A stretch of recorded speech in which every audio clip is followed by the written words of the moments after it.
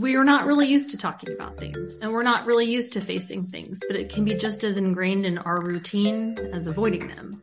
But the more you face things, process them, or confront them, the better things become. So it's like moving from a merry-go-round to a roller coaster. This is just a practice. It's just a way of thinking that you kind of incorporate it into the way that you're approaching life. It's behind things. It's like behind the why. It's behind your why. Hello and welcome. I'm Lori Hardy, and thanks for listening in as we talk with leaders in our community. Hashtag binging sober.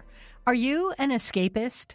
Truth is, the majority of people unconsciously turn to mind-numbing habits, such as binge eating, binge drinking, binge watching shows, and binging social media in order to escape from their reality. It's simply a fact of American life in the 21st century, and these unhealthy habits are eating away at our mental and physical health and overall well-being.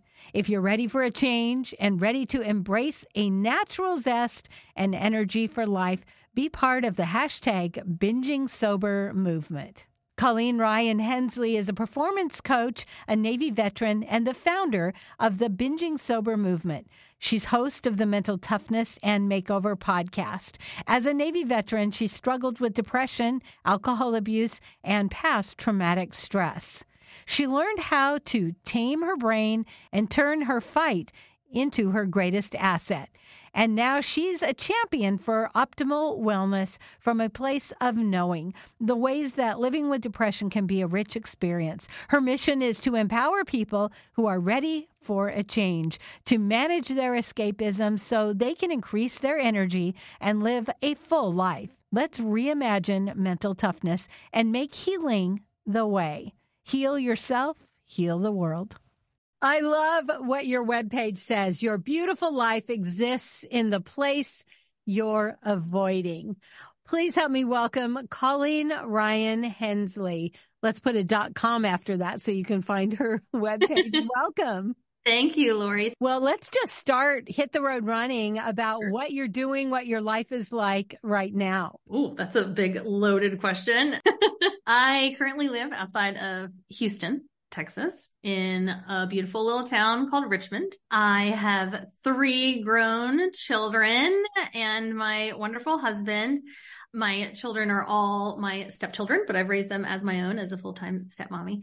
And so they are my kids. Currently, like this very moment, I have lots of family visiting for the holidays. A lot of the kids are home for Christmas, but I am a performance coach. I have my own business. I've had it since 2016. My main client is University of Texas at Dallas Center for Brain Health. On top of that, I have started sharing hashtag binging sober, which is a practice that I've used to manage my own mental health for, decades now, since my time in the Navy. On your webpage, you have so many great resources, and I want to go to what brought you here, but I love this button. It says, take the quiz. Is escapism holding you back? Yes. Have you taken it?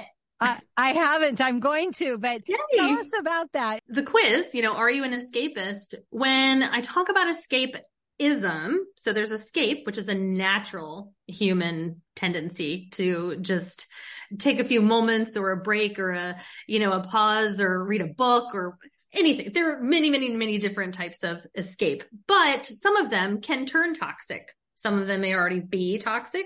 Some of them are potentially toxic. When something, an unhealthy, mind-numbing habit, falls on that side of potentially toxic or toxic, that's when we talk about them as escapisms.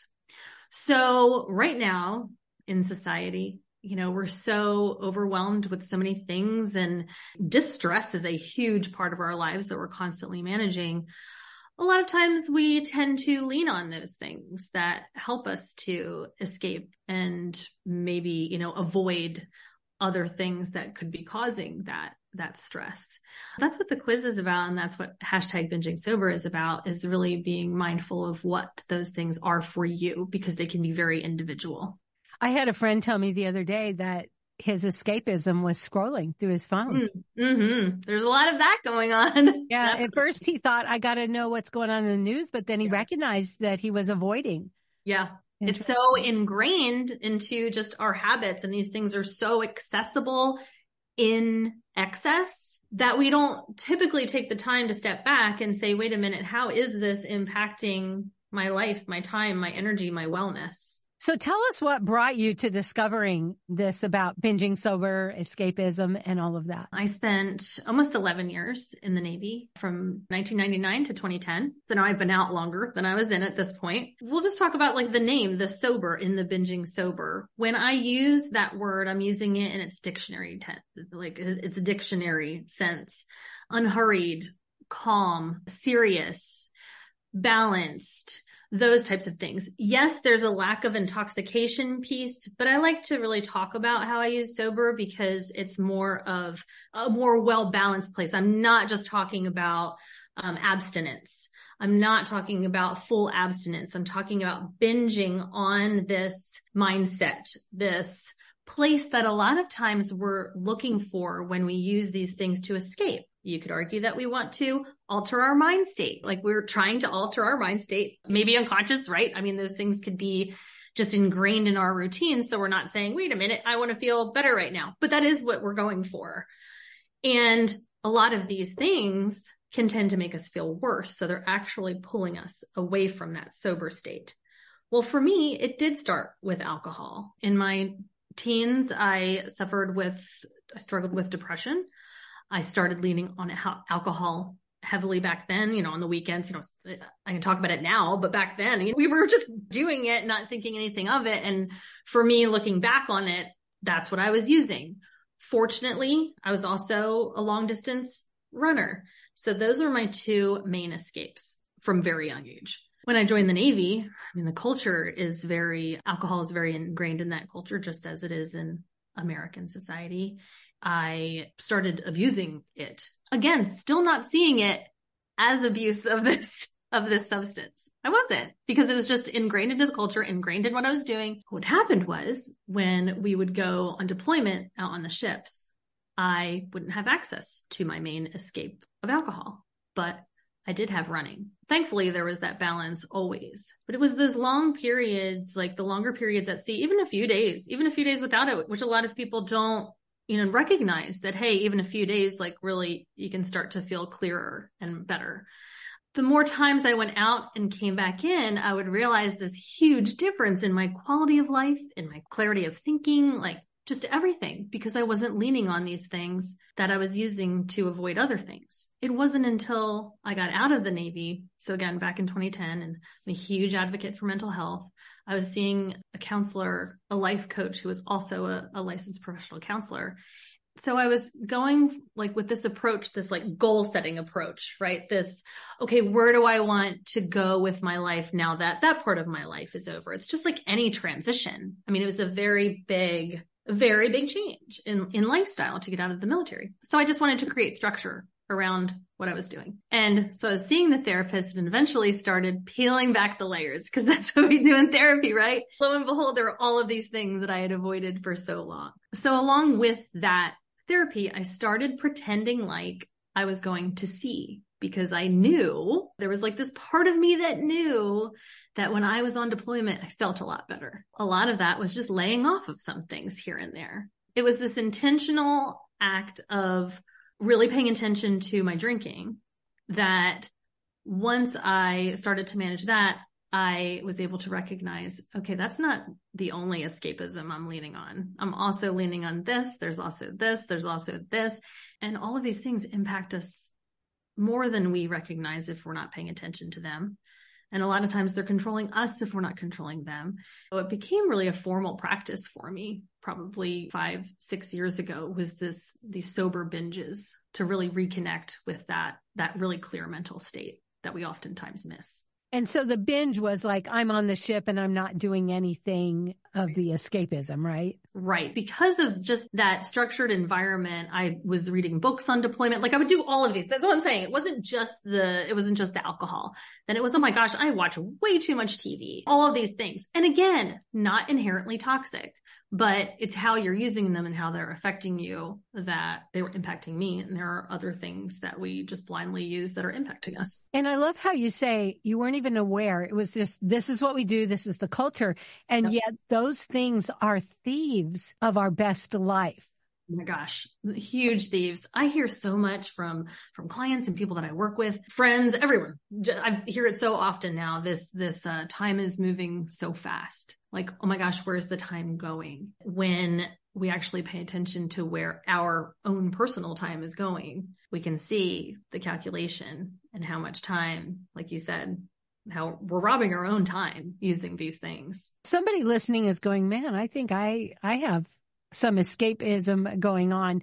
Would you recommend taking the quiz, and then do you give them steps after that, or what's your process? Absolutely. Take the quiz, and then I don't bombard with emails, but I do have a few courses launching here soon that you'll be on the list to hear about once you take that quiz. So yes, there will be some very easy, simple steps to take to start to incorporate this practice into your life. And once you recognize, say you take the quiz and you recognize you've got escapism, maybe you never thought of it in the terms, like, I love that you said, oh, I recognized that was more than just alcohol. It was other things. What's kind of the next process as people recognize, oh my goodness, I have this? Now what? First and foremost, do not panic. When we do struggle with more of the toxic or things that impact us dramatically, I mean, of course, please talk to a professional about those types of things. This is really for those things that really impact our wellness that we do have control over or potential for control. If you do realize, if you're listening and you do think, oh my gosh, yes, time is moving really fast. What am I doing with my time? Am I tired? Why am I stressed? All of those things. And if you take the quiz, it'll really pull out some of those highlights of, okay, are you feeling like this? Well, then the next step is to question that. Okay, well, what is it? My next step would be start paying more attention, journaling. We tend to try to change too much at once when we realize that something is not impacting us in the best way possible. So it's really about just being a better version of yourself, even if it's a little tiny bit every day. And those things really build on themselves. So just paying attention and saying, okay, what are these things and how much time am I really spending on them? Because for me, it could be TV. It could be this other thing. I mean, exercise can even be. There are things that we don't consider toxic that if we're doing them in a manner that is impacting us that way, overtraining, that kind of thing, then again, that can be your escapism, even though you're not really thinking of it that way. So really starting to check in and connect and make those connections of what those things are for you is the next step. It sounds like, okay, first is the awareness and then the intention. And I love how you said people will try to make too many changes. Because you're a coach, I'm a coach. This is what I hear all the time. Well, I need to. And I always say, stop right there because you won't. If you need to, you won't. What do you want to? Want to. Yeah. So talk about those baby steps you were mentioning. My background, something that I haven't mentioned, is in performance psychology, something that I got into in the military, thinking of using our brains to their optimum potential, whatever that is for you. A lot of the methods that are available for peak performance are really focused on people in high stress positions, high stress careers, high stakes environments that are expected to perform to their highest potential at all times. Well, these tools are very applicable to everyday life because we are all living in a very stressful time. We could be, like you just said, like there's this expectation that we can have on ourselves, even if we're not aware of it, that can really impact our motivation. Like you said, the need versus want to do something. I mean, that's just it sounds so simple and it can be really, really impactful to someone's motivation to change. So really it's about understanding first where you are, right? That awareness of, okay, what is checking in? What is really going on right now with all of these things? And what kinds of things am I using too much that I don't necessarily want to, or that maybe even questioning it, maybe it's impacting me. Well, you don't need to just cold turkey stop. Like that's not something that I would ever recommend.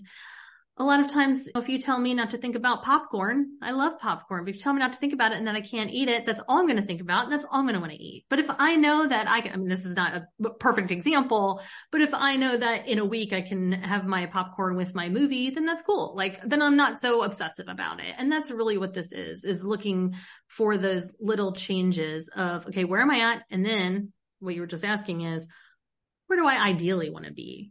And this does not have to be this idea of success and health and wealth that our society wants for you, or thinks that you should have with these billion-dollar marketing campaigns for alcohol and name brand clothing. This is, what does it mean to you? What does success look like to you? What does health look like to you? You see these people that are in the gym 25 hours a week. Great, wonderful for that person.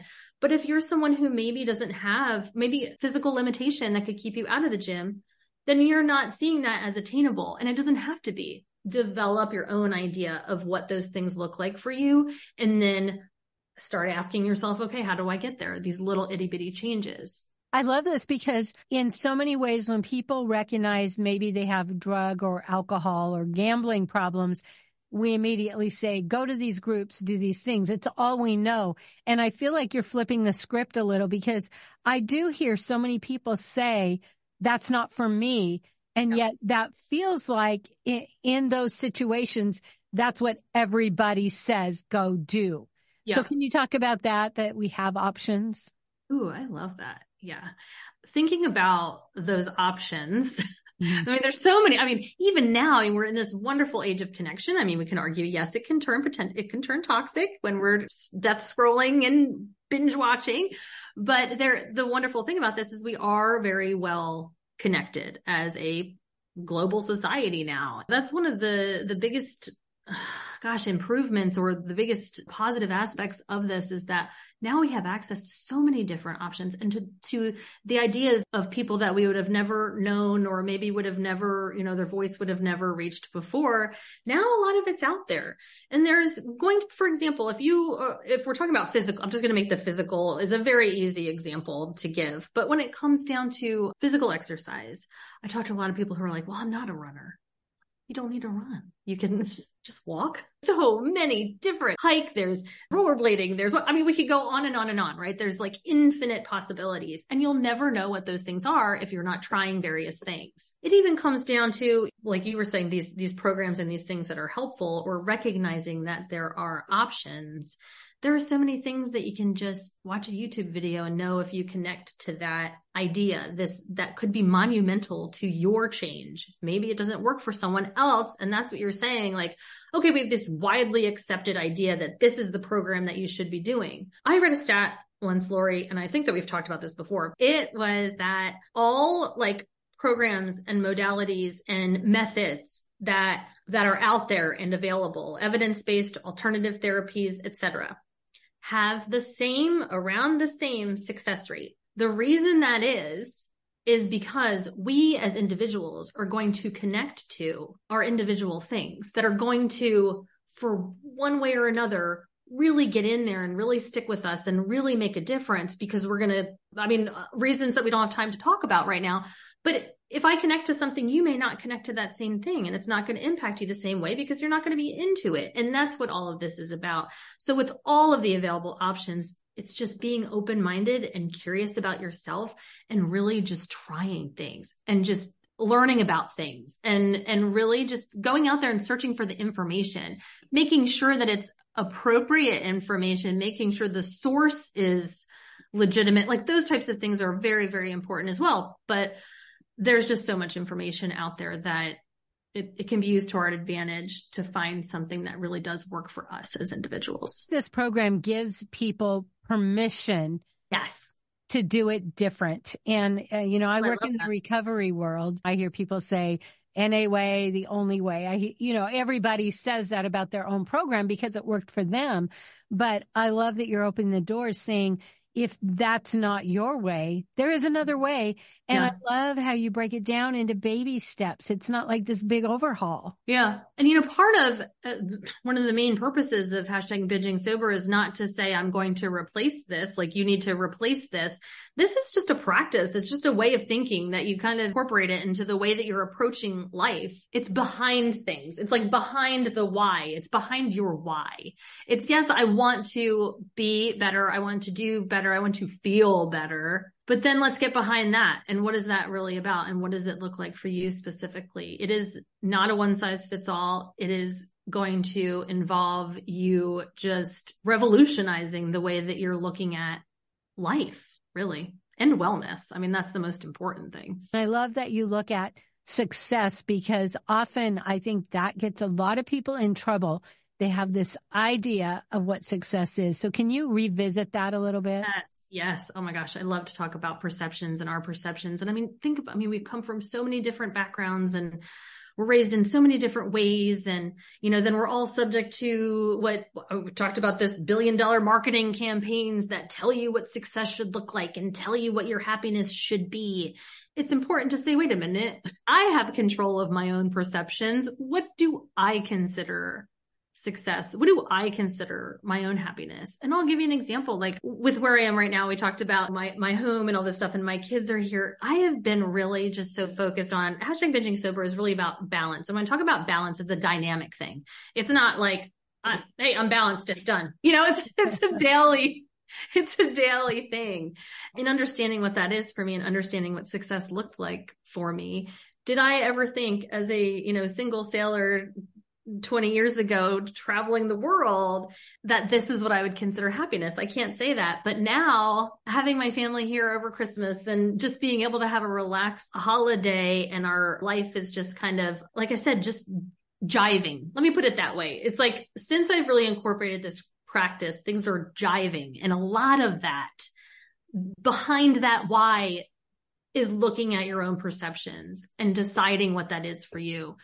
Some of us may have relationships in our lives that are telling us what they expect, whether verbally or, not. So it's just kind of, you think that they expect that from you.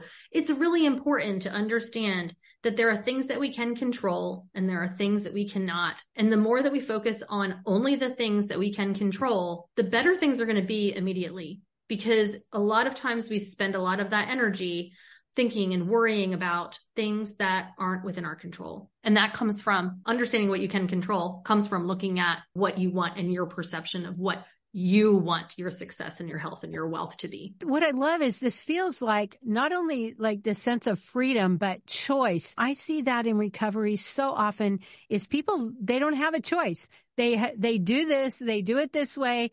And if they don't, they're going to pay the price. And I feel like you are opening the door to say, hey, you are your own person. You have a choice in what you want to do, how you want to do it. Yes. And I want this to be a supplement to all of those programs. Yes, it is a lot about choice. This is about discovering what works for you, uncovering what works for you. There may be things that work for you in the past. You're used to, as I call them, hey, I used to do this, or, I used to do that. Of course, that's wonderful when it's an unhealthy, toxic thing, but there are a lot of things that we used to do that were good for us. It's just that now a lot of these escapisms, these unhealthy, mind-numbing habits that have whizzled their way into our days are taking that time away that was spent on our used to, that was spent on something that really mattered to you. So again, about discovering new things that work for you and really going back to maybe some older things that you've lost. It's paying attention. It's kind of reducing it to the ridiculous, looking at baby steps. I don't know why, but suddenly I'm getting all these videos of babies walking, and maybe because I have a 1-year-old grandson, but these babies, hey, you can do it. You can do it. We're all cheering them on, and now they're teenagers and they're running and we're like, yeah, whatever. Yeah. I think about that a lot in performance. We say, especially with our own self-talk and how we're judging ourselves and talking to ourselves, which can happen at 400 words per minute. Which a lot of people do not recognize, but there's a lot going on in there. And so we really need to say, like, how are we treating ourselves? And a lot of times it's like, would you yell at a child that's trying to like walk? Like we don't. We celebrate it. We celebrate all the falls and we celebrate all the crawling and all of that. And we really need to just carry that on into our lives and treat ourselves like that. Give ourselves that kind of support and recognition and grace and cheerleading. Well, her webpage is ColleenRyanHensley.com. She talks about escapism on her webpage, and I really recommend taking the quiz. Before we go, Colleen, what do you really want people to know? It's my favorite question, because it's really that, just as you were talking about earlier, the one thing that I have found throughout my healing adventure has been that our beautiful life exists in that place that we're avoiding. And a lot of times we don't even realize that we're avoiding those things because we're just really on a treadmill, the merry-go-round. All the uncertainty of digging below that and asking questions of ourselves can be a little challenging, especially, oh my gosh, this time of year is extremely challenging for a lot of people. It's just really important to recognize that although there's uncertainty in thinking about societal perceptions, we are not really used to talking about things and we're not really used to facing things, but it can be just as ingrained in our routine as avoiding them. But the more you face things and, process them or confront them or et cetera, et cetera, et cetera, the better things become. So it's like moving from a merry-go-round to a roller coaster, sure, but it's much more interesting and a much deeper, richer experience. I don't know if you heard this, but Merriam-Webster picked their word of the year, which I thought was interesting because about 12 years ago, this word was way overused as a coach. We heard it all the time, but now it's the word of the year. Any ideas? Authentic. Yes. Yes. That's awesome. This is the second time this week I've had this conversation. I love that. I love that that's the word of the year. Yeah. It's so important. It is. And it sounds like what you're inviting people to is to stop the treadmill, to take a look at who are we really? Are we just doing what everyone's expecting us to do? Or are we doing our program? Are we doing what we want? Right. Step into your real life, like your real life. Embrace it for all it is. I love it. Well, thank you so much. And again, her webpage is ColleenRyanHensley.com. She's got this awesome quiz. She has a podcast that's going to be coming out soon. Thank you so much for giving us options. Thank you so much for having me again, Lori. I'm Lori Hardy, and thanks for listening in today. We hope you've learned something new. Join us again next week as we continue to talk with people that are making a difference.